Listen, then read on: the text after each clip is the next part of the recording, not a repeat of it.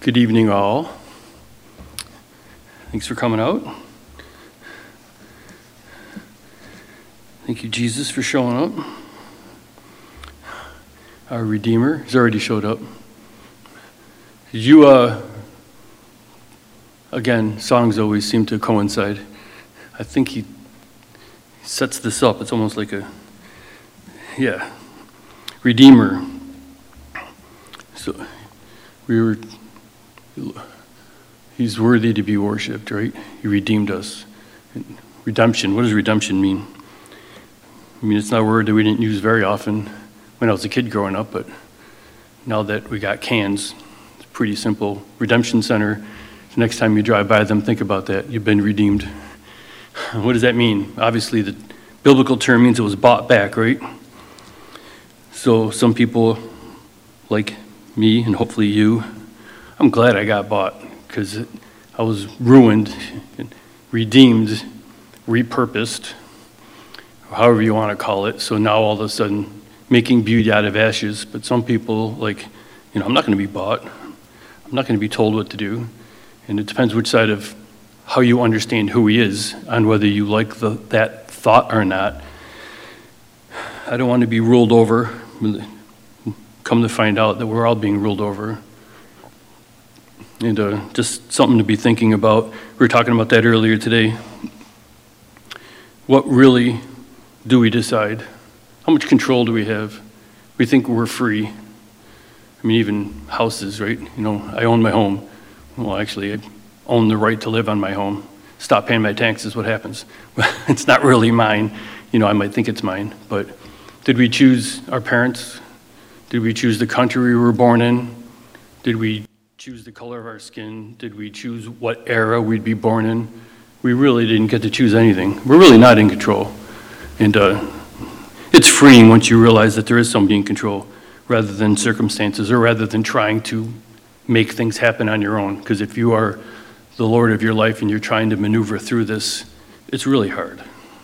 It was intended to be hard because that's not the intention of us being here, was to make a path for ourselves and figure things out on our own. I remember even being a young child thinking, and this is how depraved I am, but even when I was young, I already gave up. I'm thinking, I can't imagine being married. Now, I've been married, 35 years is coming up. I can't imagine not being married. But I couldn't imagine being married. I couldn't imagine having kids, still in high school, or maybe not even in high school. I think in high school, thinking, I'm going to slowly get old, fall apart, be in pain, and then die. What's the point? Nothing made sense. And that who hasn't come to a conclusion, why are we here? It's an age-old, God placed eternity in our hearts, and, there is an answer. Some people just don't like the answer, so they look for another. But there's a good answer. And just so thankful for our Redeemer. So let's just pray and get started here. Father, we just thank you that you cared enough to come and do something about the problem that we created. Lord, you've bought us back. You're a good Lord. We praise you for that. We love you for that. Help us to learn more of you. Your yoke is easy. Your burden is light. You're a good God. We just worship you for who you are and for what you've done. And thank you for setting us free. Lord, in being redeemed, in having a new master, there's freedom. We just thank you for that. We're free to worship you. And fill us with your spirit. Fill us with your love. Teach us. I pray these aren't just words going forth into our heads, Lord, but you would be speaking individually to each person here, something that you want to say to us, to them. Let it be personal. You're a personal God. You came and died for each one of us. You created each one of us. Lord, you have right of ownership because of creation. Help us to yield to it, that we might be set free. In Jesus' name, amen. So, 1 Corinthians 7, you'd think by now, I didn't teach last month. I kind of like this once a month teaching. It gives you a lot of time to study and dig into it and prepare. And I was away last month, so I had more time than normal. And yesterday, he kind of changed stuff. That's not fair. I had 7 weeks into this, and now I got 1 day. But same portion of Scripture where we've been.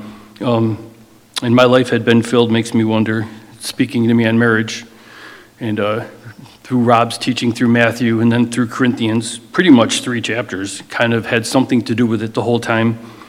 And just got through that last time, yet we're going to not totally get away with it. 1 Corinthians 7, just thinking on this whole topic too, just a background, some separate thoughts that hopefully tie together when we get there. I originally titled this Walking with God, a Journey, Not Just Destination. So God has a call in our lives, and being people, being Americans, being different demeanors of people, God says, okay, we're going to get here. And I'm thinking, okay, well, I know a faster way. I'm just going to take this way. I'm going to go over the mountain. I don't want to walk around it. It takes too long. And God says, no, I want to walk with you. There's things I want to show you around the mountain. There's things that you need to have happen to you going around the mountain to prepare you for what's on the other side of the mountain. You don't even know what's on the other side of the mountain. And I'm just sometimes mentally, let's get it done. Let's go. And God's like, no, just walk with me. I'll set the pace. I'll set the direction. There's things we're going to do. I just wanted to spend time with you. And he can take me home whenever he wants. I mean, he could come tonight. He could do whatever he wants. He's more interested in time with him. And he's timeless. He's got all the time in the world. It's one of the things I like the most about God is he's patient, because I'm not always where I need to be, and he's patient with me. And one of the things I dislike the most about God is he's too patient. Sometimes I want things done faster. And he just works on us. Another title I was going to be speaking a lot on, which is kind of what he changed yesterday, is this term permissive will. Has anyone heard of, so Lord, your will be done. God has a will. He allowed us to each have a will, right? We have free will. I don't know how free it is, but we'll talk about that. But what's permissive will? Just, has anyone ever heard of the term God's permissive will? Do you even know what that means? And I'm not sure people that think they know what it means get it right. So we'll be talking a lot about that. And I just asked the question, is permissive will sin? To me, it's kind of like saying politically correct. 2 + 2 is 4. Is that correct? Yeah. Is it politically correct? Anytime you have to put politically in front of it means it's really not correct, but we're just going to try to make it sound correct, so we'll make it politically correct. Otherwise, you just say it's right. So permissive will, if it's his will, you call it his will. If you're calling it permissive will, it's something he's allowing, and it's not his perfect will. And we'll get a lot into that. And just being redeemed, being on a journey, walking through this world. We have a destination. He has no problem getting us there. The question is what are we going to look like when we get there? And as Pastor Rob was teaching this morning, as we journey through, there's rewards that we get. Sin's been dealt with once on the cross. That's good news. Now the question comes is, what does heaven look like? And that's, you can see parts. It's really not perfectly clear as far as I can tell. But it's going to be a worship session. We're going to be worshiping him because he's worthy. He's awesome. He's great. He's glorious. We're going to be enamored. We're going to be head over heels in love. And we're just going to spend time looking at him in awe, saying, yeah, that's my husband. That's my God. And it's going to be incredible. But our ability to worship him, it seems, is going to come. We get this from a part where it says that they cast their crowns at his feet, saying, you are worthy, O Lord. We get the crowns from things that we received while we were here on earth. So we can say it doesn't matter as long as I get there. But when you get there, you're going to want to worship him well.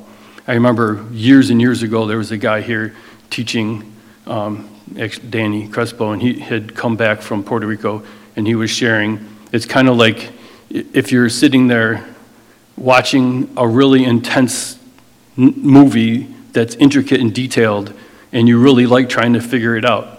Or you can be like a 4-year-old watching the same movie for the 110th time, and you have every verse memorized. You don't even need to have it on anymore.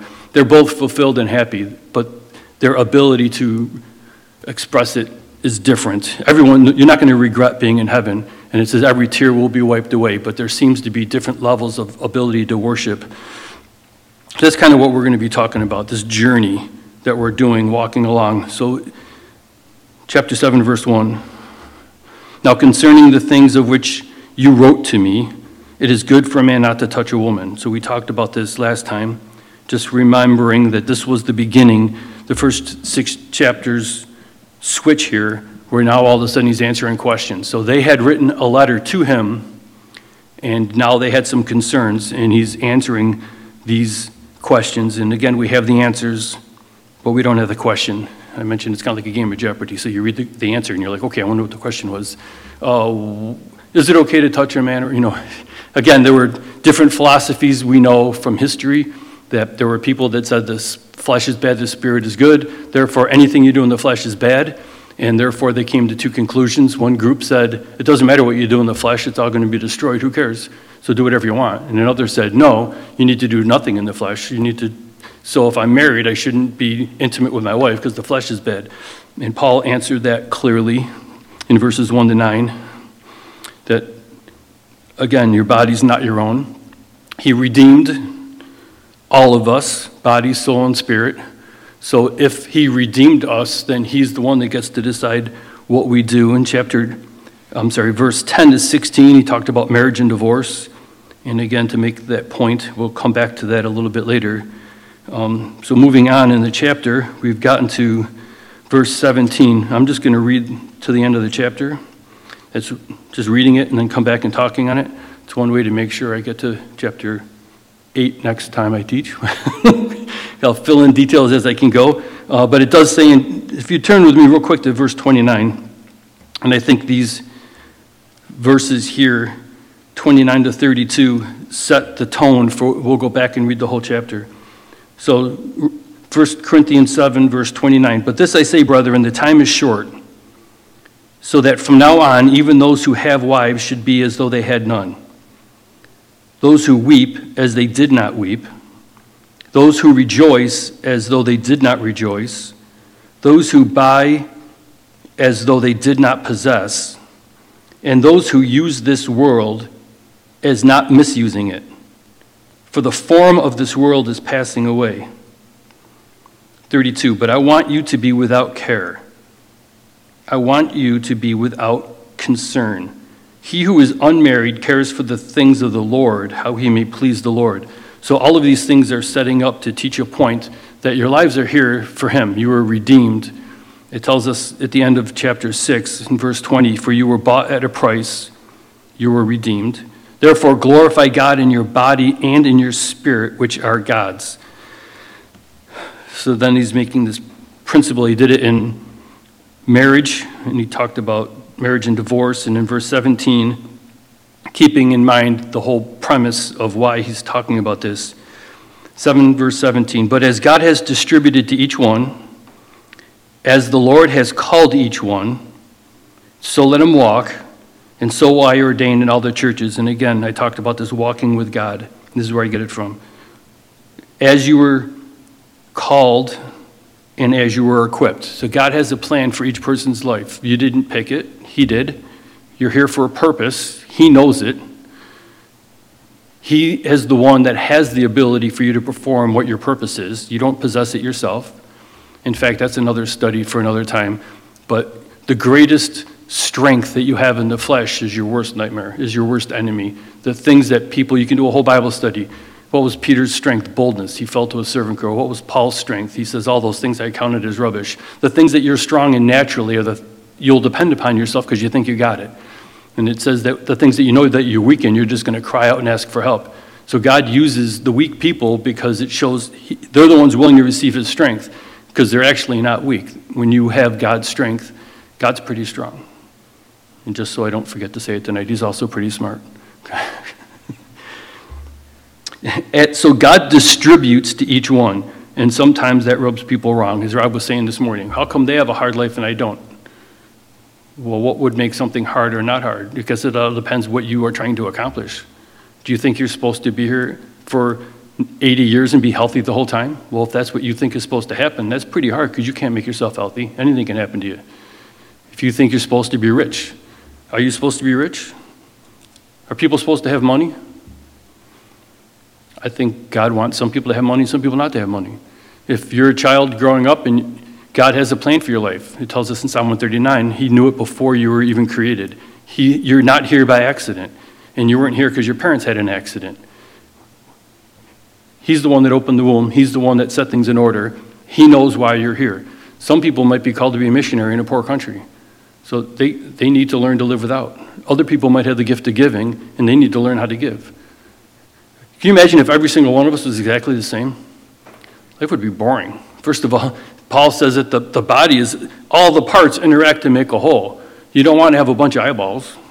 It just, and also we need each other, and that's something that God has ordained from before time. So he created a body because the parts intermingle. He says the world will know you're my disciples by the love you have one for another. You are all individual, you are all unique, and you all form a body, a living organism, and it's on purpose, and you're all different. So don't compare yourself to each other. 17, this journey, this walk with God. What does it mean to walk with God? As God has distributed to each one, and he's talking about believers here, as the Lord has called each one, so let him walk, and so I ordained in all the churches. Was anyone called while circumcised? Let him not become uncircumcised. Was anyone called while uncircumcised? Let him not be circumcised. Circumcision is nothing, and uncircumcision is nothing, but keeping the commandments of God is what matters. And that's coming from Paul, who was the Jew of Jews, who would have said to being circumcised and keeping the law is everything. So now you might think Paul just went insane here for a couple of verses. What do you mean be uncircumcised? How does that happen? Which actually, you can read a lot about that, and some people think it's a picture, and other people said, no, actually, there were people that did that. So if you were a Jew in this Roman era, and you would go to the bathhouses, a lot of the commerce was taken there, and they actually had a procedure where they would actually make you look like you weren't circumcised because you wanted business. And it was a worldly, entrepreneuring thing that would happen. And again, this is a confusing verse, which is why I read verses 29 to 32 first. He wants you to be without care, and he wants you to be wholly-hearted serving the Lord. He goes, whatever state you were in is fine. And I think I'll ruin the whole Bible study right now in case you fall asleep soon. You'll get it right now, if you're still awake. When you were born, you were totally dependent on your parents, on God. And then you grow up, and then you start getting an attitude, and then you start pushing your will. Then you start talking back to your mom when your dad wasn't around, or maybe that was just me. But you start testing things, and you're going places. The next thing you know, you start maneuvering through your life, trying to do what you think is right. And then you have a plan or a thought for your life, or a dream, or you're hopeless like I was and think there's nothing good's ever going to happen to me because who am I and I can't do anything. But you're self-centered and you're going forward. And when you get redeemed, God, you realize, first of all, that there's a plan for you. You're not a mistake. Everything falls into place. You have this relationship and this love filling your heart that all of a sudden everything's complete. And I think he's saying is you're now starting this journey. And you have a commander, you have a head. The body has a head. And if you don't know what it is, stop making decisions. Just walk with me. Let the Spirit lead you. You now have a captain of your soul. So what used to happen when a decision had to be made? Well, I had to figure out what to do. I think he's trying to get us to a point where he's like, you know what? I can tell you, I can show you, I can walk with you, I'll help. Don't be rash in making decisions on your own. So when you get saved, just stop and wait. I think that's what he's saying. If you were circumcised, don't become uncircumcised. If you're uncircumcised, don't be circumcised. Keeping the commandments of God is what matters. And Paul, again, almost the whole New Testament is contradicting Judaizers about keeping the law to be right with God. That's not what he's saying. He's basically saying God has a plan for your life. Let it happen. Follow him. Seek it. 20, let each one remain in the same calling in which he was called. Were you called while a slave? Do not be concerned about it. But if you can be made free, rather use it. For he who is called in the Lord while a slave is the Lord's freedman. Likewise, he who is called while free is Christ's slave. You were bought at a price. Do not become slaves of men. Brethren, let each one remain with God in that state in which he was called. And he's not saying change can't happen. He's also not saying, well, if you're a prostitute, just keep being a prostitute until God calls you out. If you're a hitman for the mafia, just, you know what, don't put a little fish on your hitman card, passing it out, saying, well, you're going somewhere, I don't know which one, but you're going up or down today. No, he's like, that's not what he's saying. He's saying, let God do it, because he's about to go on and say, if God frees you, you're free. If you're a slave, then in freedom is available, you take it. So I'm not telling you to be unwise. I'm just saying, don't be the one governing your life. God's better at it than you are. He's the only one that knows it, first of all. He's the only one that can bring it to pass. He's a good God and a loving God. Verse 25, now concerning virgins, I have no commandment from the Lord, yet I give judgment as one whom the Lord in his mercy has made trustworthy. I suppose that this is good because of the present distress, that it is good for a man to remain as he is. Whatever state you are, married or unmarried, and this is, we're not sure about what it means, because of the present distress. So something was happening in the city of Corinth that was difficult. There was a distress. And if Paul's calling it a distress, because you look at what Paul calls a light affliction. If this is hard, it's hard. So he's basically about to go on, 27. Are you bound to a wife? Do not seek to be loosed. Are you loosed from a wife? Do not seek a wife. So it's basically saying, can you imagine it, again, back then, there's tribulation. Tribulation is, they were killing Christians at the sword. They were feeding them to lions. They were burning them alive. And if you have a family, your concern's going to be for them. I might be bold enough to say, you know what, I'm going to heaven. I'll go today. What are you threatening me with heaven by killing me? But if you're going to torture or rape my wife in front of me, that's a hard distress. He's like, you know what, you're better. You can go better. And if I have a wife, it's going to be hard. I'm not going to let that happen to it. He's saying, wherever you're at, just wait and seek the Lord and let him show you. And again, God's speaking through Paul. Paul is speaking to the whole church at Corinth. So some people there are married, some people aren't. Some people there are supposed to be married, and some aren't. So he's not going to sit there and make one rule or one law and say this is for everybody, because he's speaking to a whole congregation. Each person has a specific walk with the Lord, and it's their responsibility to seek it out.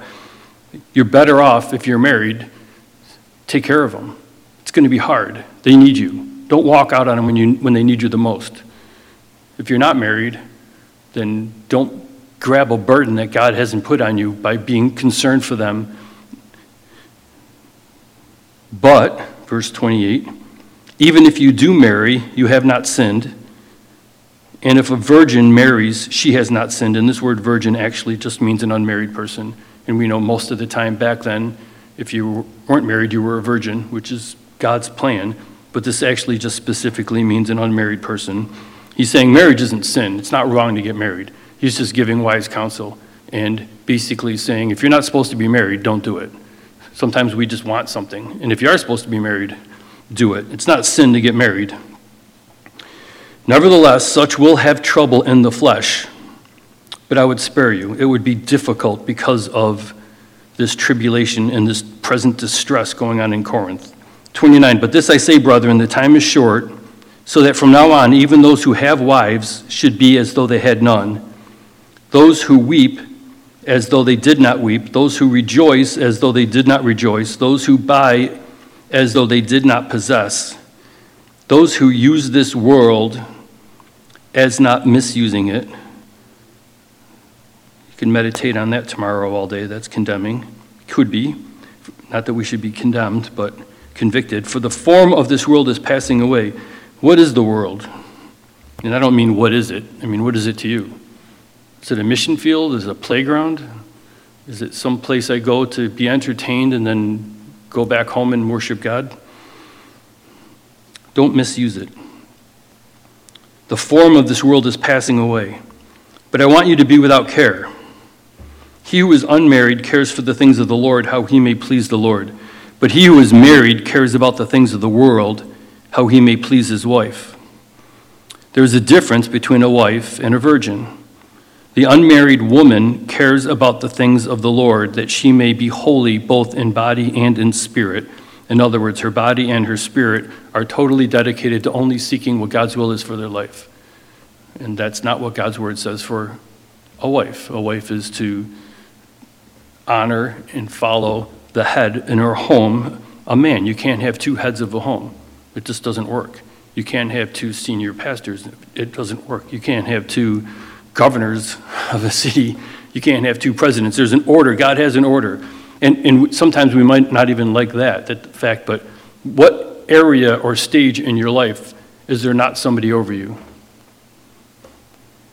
There's police out in the street, there's a job, you name it, everywhere you go, there's got to be order. If there's no order, there's chaos. And Satan is the author of confusion. God is a God of order. He does everything decently and in order. And we might not like it, but when it's not there, we complain about it. We need it. And this word virgin, earlier it was male, then it goes to either anyone unmarried, and then eventually here it goes to female. And a lot of people in this portion of 1 Corinthians 7, when it talks about if somebody has a virgin, so cultures are different. There's times when there were arranged marriages. There was times like Mary and Joseph, they were betrothed, so he had a virgin. They're technically, legally under contract. They weren't married yet. There was no intimacy allowed. But in order to depart from each other, they actually had to get a divorce. So it was a legal arrangement, even though they weren't married. Some people think this is talking about the dad. The dad was the one that would get the bounty. He would be the one that would decide who his daughter married. And, the dad had the virgin. And there's reason to believe later on in this that it's actually speaking of the dad. It's talking about his daughter rather than a man. We'll get to it when we're there. 34, there is a difference between a wife and a virgin. The unmarried woman cares about the things of the Lord, that she may be holy both in body and in spirit, but she who is married cares about the things of the world, how she may please her husband. And this I say for your own profit, not that I may put a leash on you. I'm not trying to control your life, but for what is proper, and that you may serve the Lord without distraction. And sometimes when you get older, you realize things aren't always what you thought they'd be. It seems like sometimes when people are married, they're like, man, I could serve the Lord if I just wasn't married. And if you're unmarried, you're like, man, I could just do better if I was married. And it's like, God can use either. It doesn't really matter. One's not better than the other. The question is what is God's plan for your life? What has he called you to, and what has he equipped you with? And quite frankly, if you're single, there's going to be difficulties, and you're going to have to seek the Lord, and he's going to be the answer to them. And if you're married, there's going to be difficulties, and you're going to have to seek the Lord, and he's going to be the answer for them. You're not going to be able to get away from it. God's going to work on you. Either way, just remember that. Be taught that from older people. Paul's wise. We believe, both been married and single now. We don't know if his wife died.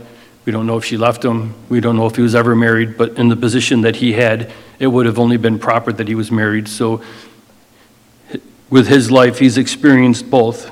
Sometimes you can learn from people that have been through it.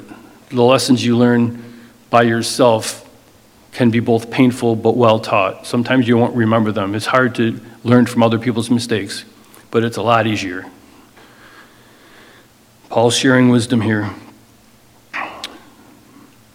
36, but if any man thinks he is behaving improperly towards his virgin, if she is past the flower of youth, and thus it must be, let him do what he wishes, he does not sin, let them marry. Nevertheless, he who stands steadfast in his heart, having no necessity, but has power over his own will, in other words, he's been given the gift of celibacy and he's able to walk in it, and has so determined in his heart that he will keep his virgin, does well. So then he who gives her in marriage, this is where we believe that it could be the dad, because only the dad gives the virgin in marriage. But he who does not give her in marriage does better. 39, a wife is bound by law as long as her husband lives, but if her husband dies, she is at liberty to be married to whom she wishes, only in the Lord. You are not allowed to marry anyone. You need to be marrying somebody in the Lord, whether you're single or remarrying. God has instructions, but she is happier if she remains as she is, according to my judgment, and I think I also have the Spirit of God. So he's talking about husband dying, remarrying. We talked about that last time, about remarrying after divorce, the reasons for divorce. Biblically, I think there's 3. Abandonment. If the unbeliever wants to depart from the believer, you're to let them go. You're free. You're not under any law. Sexual immorality and death.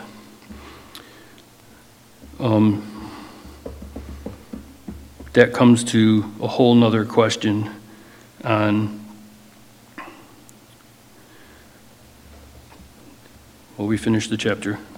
Flip with me real quick, Deuteronomy 24.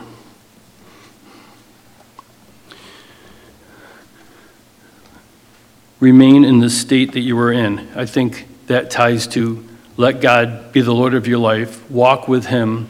Let him choose and decide. What does this walking with God mean? What is permissive will? So it's only 4 verses. Deuteronomy 24. When a man takes a wife and marries her, and it happens that she finds no favor in his eyes because he has found some uncleanness in her, and he writes her a certificate of divorce, puts it in her hand, and sends her out of his house. Here's a guy that looks at his wife and he's unhappy. And he finds an uncleanness in her. Much debate over that word in the Levitical background of things. 2, when she has departed from his house and goes and becomes another man's wife, if the latter husband detests her and writes her a certificate of divorce, puts it in her hand, and sends her out of his house, or if the latter husband dies who took her as his wife, then her former husband who divorced her must not take her back to be his wife after she has been defiled, for that is an abomination before the Lord, and you shall not bring sin on the land which the Lord your God is giving you as an inheritance. So here's the background. Here's what the law said. We know that Jesus fulfilled the law for us. We know how many sins are there? Is there even a number? Is this a sin? What's sin mean? Sin means to miss the mark, right? So if I was at a target range and I'm shooting, and let's just say like some fluke happened and I didn't hit the bullseye. I missed the bullseye a lot. Let's say Tom was shooting and he missed the bullseye once. In the old days, somebody would yell out, sin. In other words, there's a mark that he's shooting at and he missed it. He missed the mark. You didn't hit what you're aiming for. It's kind of funny because that already implies there's something we're supposed to be aiming for. We have a purpose in life. You were created for a plan. There's a goal, and we are to walk towards it, and how we get there matters. Sin is just not fulfilling God's purpose intent. So are there 7 deadly sins? Has anyone ever heard that term, 7 deadly sins? Are there 7 deadly sins? Every sin is deadly. The wages of sin is death. Every sin causes death. I don't know where they get that from. I guess it makes you feel about the rest of them. 8 to infinity. I don't know. I guess, how many are unforgivable? 1. It's 1 unforgivable sin. And that is, so God doesn't condemn you for being sick. He's the one that put us here and created us. He knew the state that we would be in. We're born spiritless, or spirit dead. And He's the cure. So he doesn't condemn us for being sick. He condemns us for rejecting the cure. There is only one cure. Some people say, I can't believe that you say there's only one way to God. We should just be happy that there is a way to God. There's a way to God. There's a way to be redeemed. There's a way to be forgiven. And not believing what the Holy Spirit says to be true about the Messiah is the only thing that can't be forgiven. Every other sin is forgivable. That being said, is permissive will sin? We'll talk about that. So this whole marriage and divorce, Deuteronomy, we just read it. Jesus comes. He's like way more gracious than they are. He speaks with power. They're kind of like taken back. They catch a woman in the act of adultery. Let's stone her. He doesn't stone her. In fact, he makes them feel guilty when they walk away. And they're like, wow, who is this guy? Of course, they're not in a nation anymore. Those laws aren't in effect anymore. He basically just says, you know what, I don't condemn you. Just don't sin anymore. Just walk with me. But they come to him now about this whole marriage thing. Turn with me to Matthew 19. Sorry, I should have had you turn there earlier. I knew where I was going.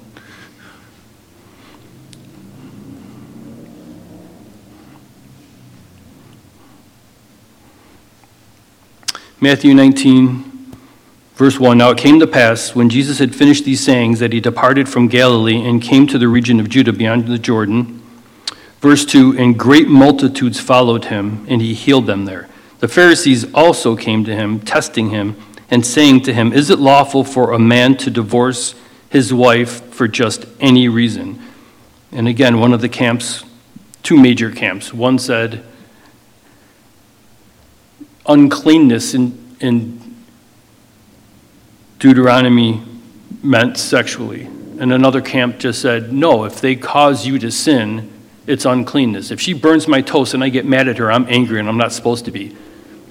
That's what they're asking. Is there any reason? What's up with this whole thing? And Jesus answered and said to them in verse 4, have you not read? That in and of itself stings, because these are the teachers of the law. These are the professors. They're the ones that know everything, they thought. He who made them at the beginning made them male and female, and said, for this reason, a man shall leave his father and mother and be joined to his wife, and the two shall become one flesh. So then they are no longer two, but one flesh. Therefore, what God has joined together, let not man separate. And they're like, no, we were reading out of Deuteronomy. Why'd you go to Genesis? It's like, we don't, that's not what we were talking about. Now you're making me uncomfortable. 7, they said to him, okay, I'm going to get lawyer on you. Why then did Moses command to give a certificate of divorce to put her away? You just read it, right? When did Moses command them to do it? He just said, if you find uncleanness and she leaves and you put a bill of divorce, he didn't tell them to put a certificate of divorce in their hand. He just said it happened. Jesus will get them on a plurality or a crossing of a T. I mean, everything is specific. And he's like, it all matters.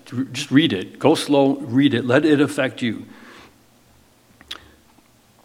He said to them, Moses, because of the hardness of your heart, permitted you to divorce your wives, but from the beginning it was not so. And I say to you, whoever divorces his wife except for sexual immorality and marries another commits adultery, and whoever marries her who is divorced commits adultery.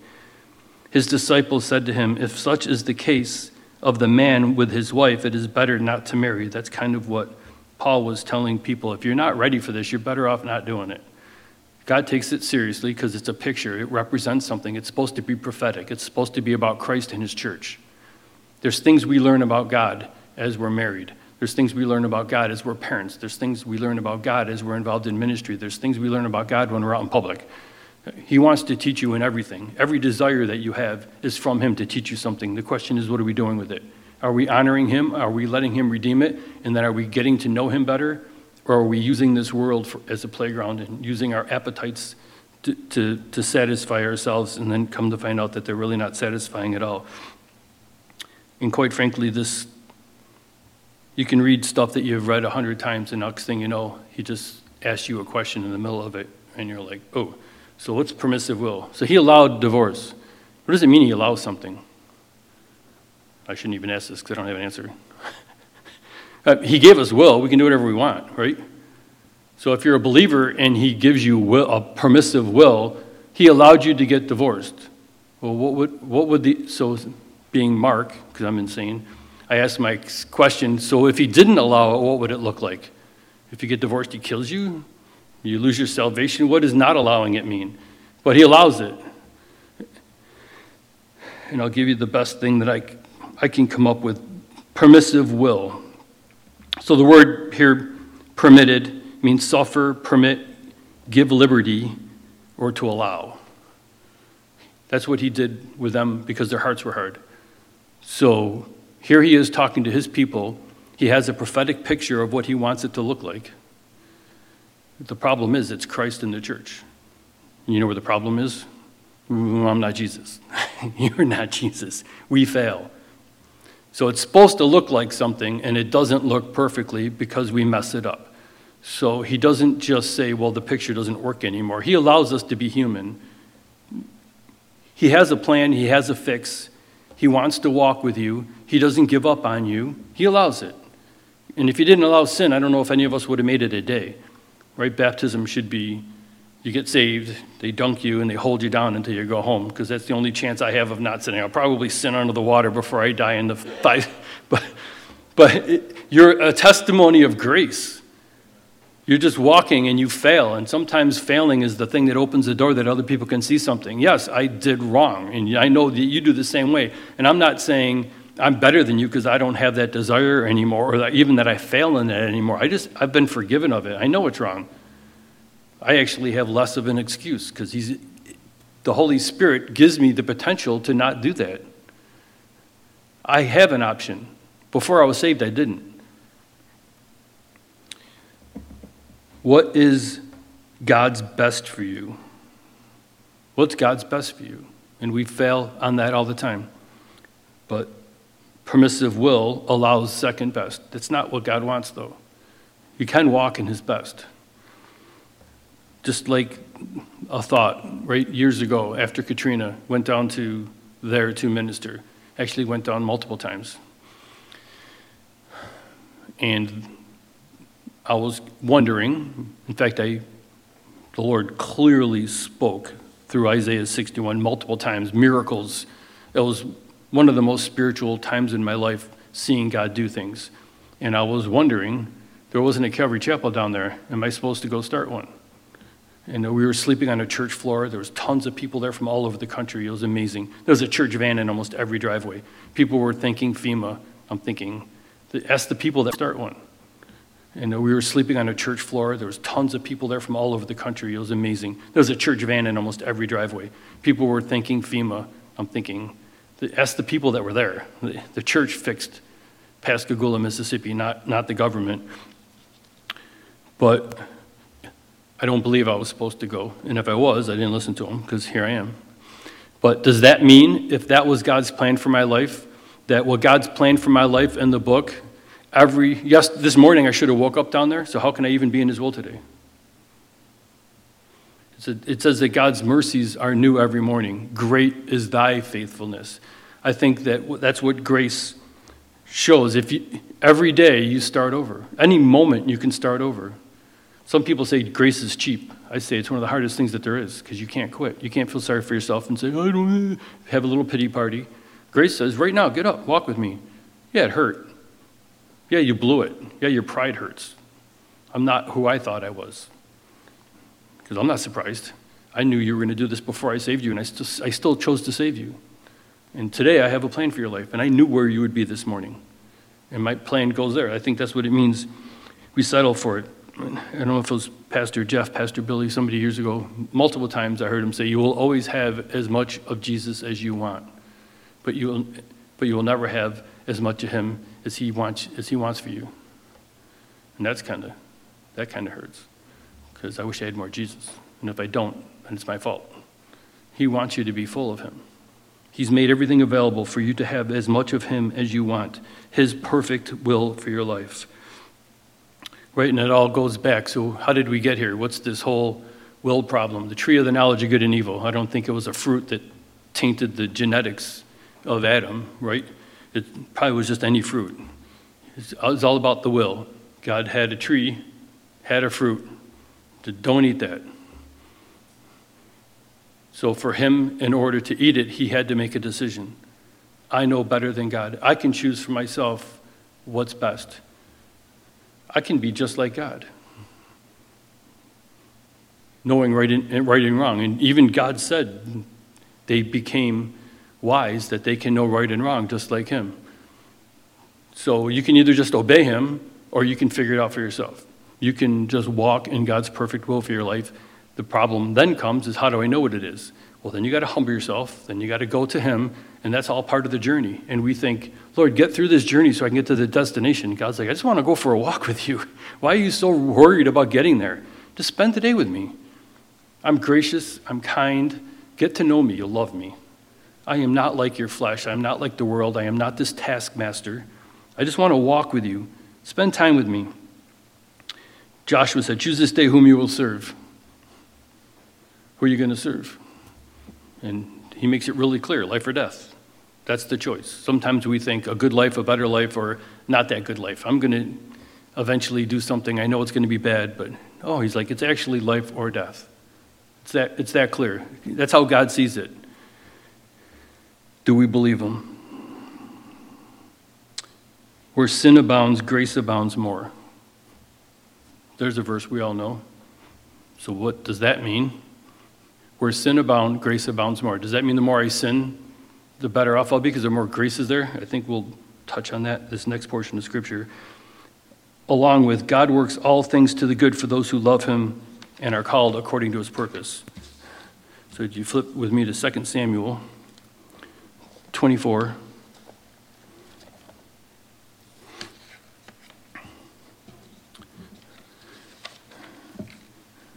Where sin abounds, grace abounds more. If you're his child and sin happens,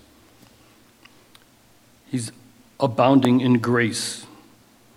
And if the Lord permits and we have time, we'll get there in Hebrews. And he works all things to good for those who love him and are called according to his purpose. So again, we talked about being redeemed. We talk about being in heaven with the ability to worship him. Worship costs something. If it doesn't cost anything, it's not worship. It might cost time, it might cost embarrassment, it might cost money, but it costs something. So now you're basically saying, so what is worship? Worship means you're giving yourself of something, for something. Worship, it means you're giving weight. It's his holiness, he's heavy, but you're expressing a worth. I'm saying he's worth something. I'm going to worship God. And recently, not too long ago, I went through this with Pastor Rob, right? 2 Samuel 24, if you'd read just verses 24 and 25, you know the story. We're going to go backwards through this. So if you don't know it, you might be a little confused, but it says in verse 24, then the king said to Araunah, no, but this is King David, but I will surely buy it from you for a price, nor will I offer burnt offerings to the Lord my God with that which cost me nothing. So David bought the threshing floor and the oxen for 50 shekels of silver. And David built there an altar to the Lord and offered burnt offerings and peace offerings. So the Lord heeded the prayers for the land, and the plague was withdrawn from Israel. So we know there was a plague on Israel. David prayed after he worshiped, and the plague was stayed.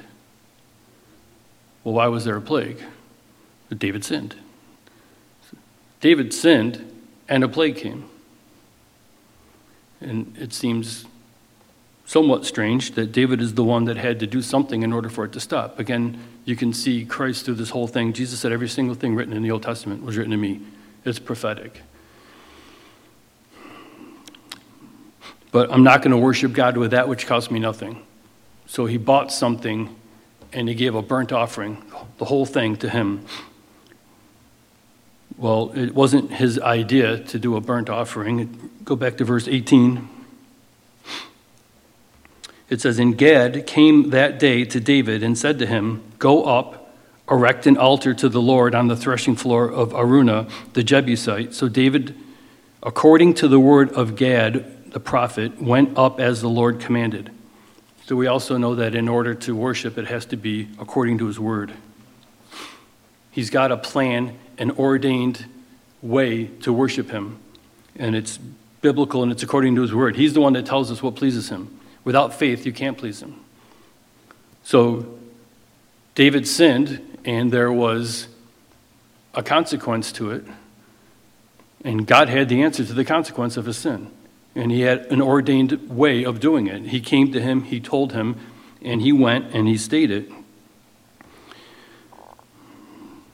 It says in verse 10, going back a little bit, and David's heart condemned him after he had numbered the people. So David said to the Lord, I have sinned greatly in what I have done. David's confessing his sin to God. But now I pray, O Lord, take away the iniquity of your servant, for I have done very foolishly. Now when David arose in the morning, the word of the Lord came to the prophet Gad, David's seer, saying, Go and tell David, thus says the Lord, I offer you 3 things. Choose one of them for yourself, that I may do it to you. And we know he offered 3 things. And David said, I'd rather fall into the hand of your punishment than of people, because you're gracious and you might forbear. So we know that he had a guilty conscience or conviction of the Holy Spirit. So when we sin, there's conviction. When you have conviction, you go to the Word of God and you do what he says. And then you pray and you follow him and you worship him because he's good. Because he and the thing that kind of caught my attention, I just recently read through this again, just like, what does it mean that God permits something? How many times have I read through that? How many times I've read through this? Verse 1, chapter 24, verse 1. Again, the anger of the Lord was aroused against Israel, and he moved David against them to say, Go number Israel and Judah. God was mad with the nation of Israel. He moved David to do something. And that something had a consequence on the people. That's why reading through it multiple times, you're like, why would God be punishing the people because of David's sin? Well, no, God was actually upset with the people of Israel. That's why it happened. David just wanted to please God. He walked with God. David's a sinner, just like you and me. He wasn't perfect. If God takes his hand off you, you're able to do the worst sin as anyone else on the planet. So would I. Except for grace and opportunity, there go I. I could do anything. Reading in the Old Testament, the nations around Israel wanted to destroy them, but God kept them from doing it. God wants to punish his people. He took his hand off of them, let them do what they wanted to do anyways, because it fulfilled his purpose. And then afterwards, he punished them because they wanted to do it for the wrong reason. They just hated God, so they wanted to kill God's people. God allowed them to do something that they wanted to do in order to accomplish his will, but because their hearts were wrong in it, they got punished. And that's the only way I can see this making any sense. God doesn't tempt anybody, nor can he be tempted. He didn't tempt David. He didn't force David to sin. He must have taken his hand off him, right? Do not remove thy Holy Spirit from me. Don't leave me. Without you, I'm done. God had a plan. He used David to accomplish it. David's own sinful heart had something to do with it because he cried out to God and asked for repentance and asked for help. And guess what? God never told him why he did it. God didn't explain himself to David, and David didn't need it. He didn't need an explanation. God's like, I'm just going to use, and he praises David in the New Testament. He praises all of the people under the blood. Let God use you. You don't know what's going to happen. You don't even need to know. Now the question is am I willing to allow God to do what he wants to do so that he might be glorified? I'm just going to worship him. And if all you want to do is to be close to him and to praise him, you're going to have a great life, and it's going to be exciting. Hebrews 4, and we'll end here.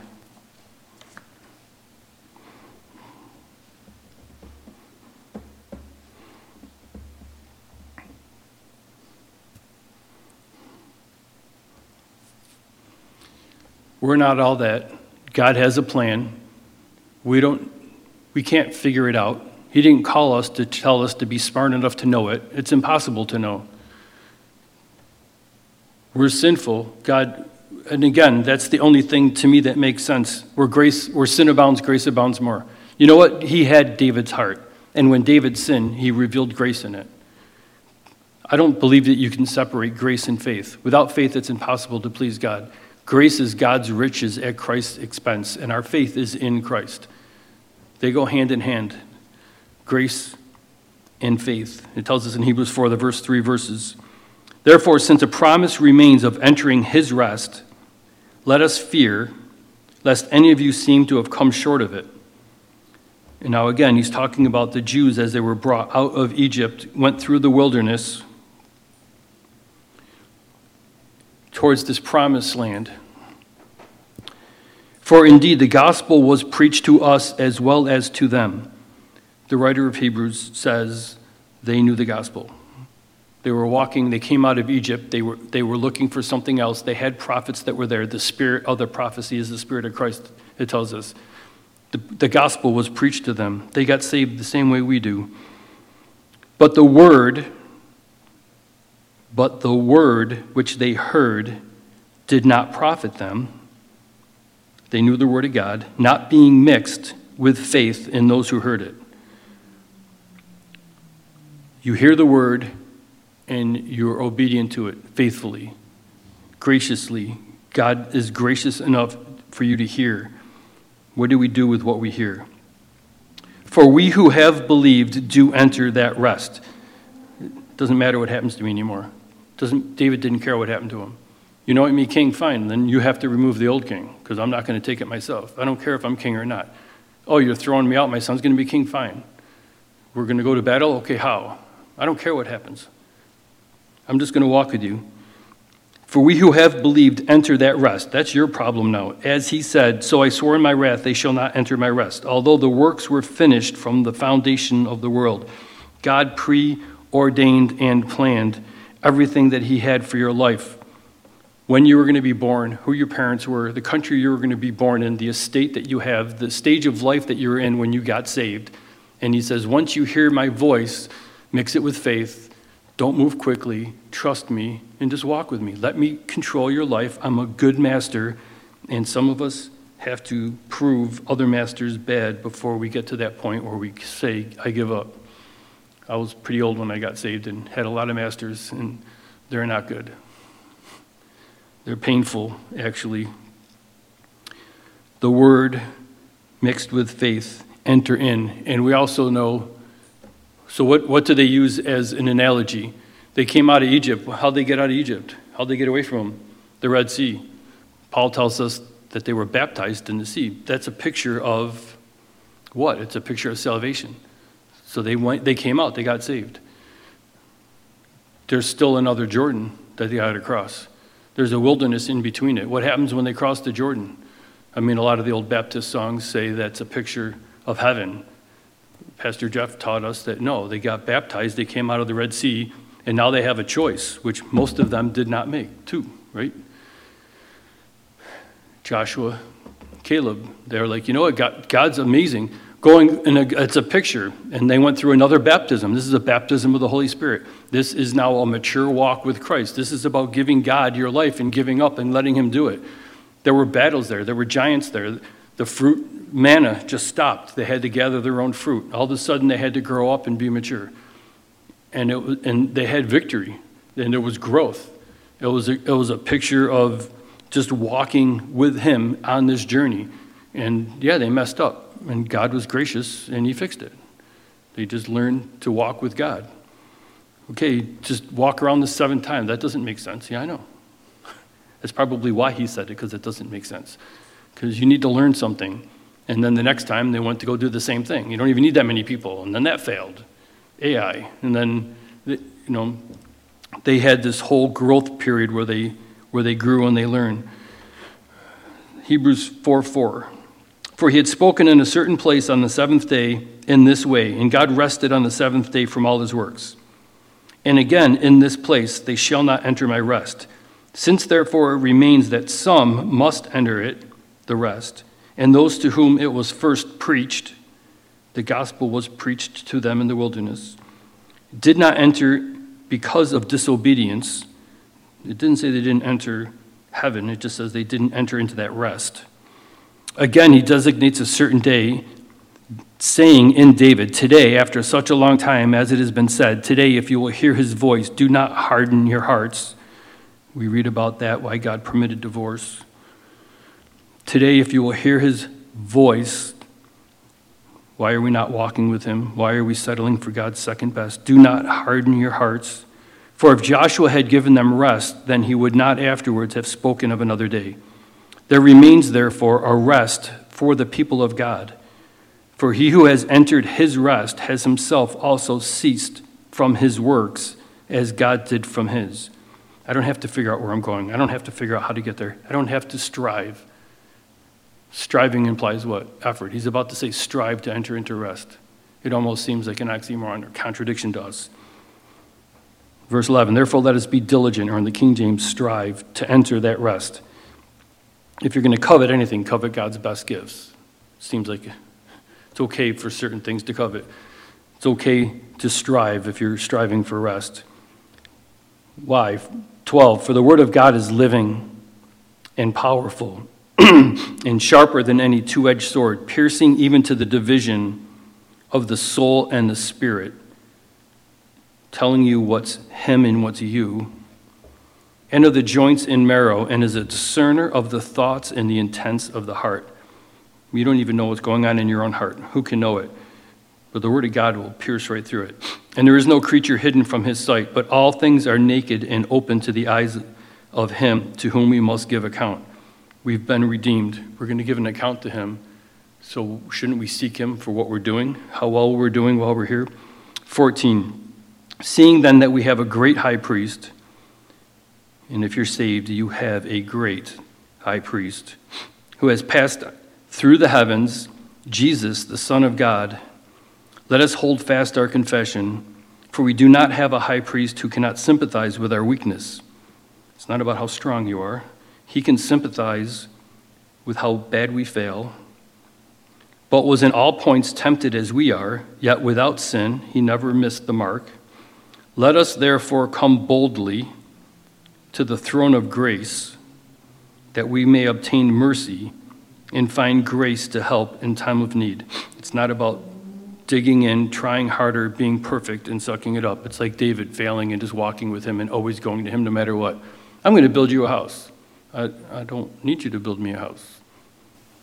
But your son will. Praise the Lord. I don't need to do it. I don't have to have my own plan. I just want to do what you want for me. Well, Father, we just thank you that we can come to you. You're a king on a throne. That can be intimidating. But you call it a throne of grace. Lord, that implies that we don't deserve to be there. And not only are we aware that we're not worthy to be there, but we know you know. But you tell us to come boldly to it. You understand where we're at. You understand where you want us to be. Lord, we just pray that you'd be working in us. We know that you are faithful. You are the faithful one. You're the only faithful one. And you're going to finish what you started. That's our only hope. Lord, we know that we're going to be with you because of what you did. Just give us hearts to praise you for that. If we just thank you and worship you and walk with you, we know you'll take care of the rest. That's our hope. Come quickly. In Jesus' name.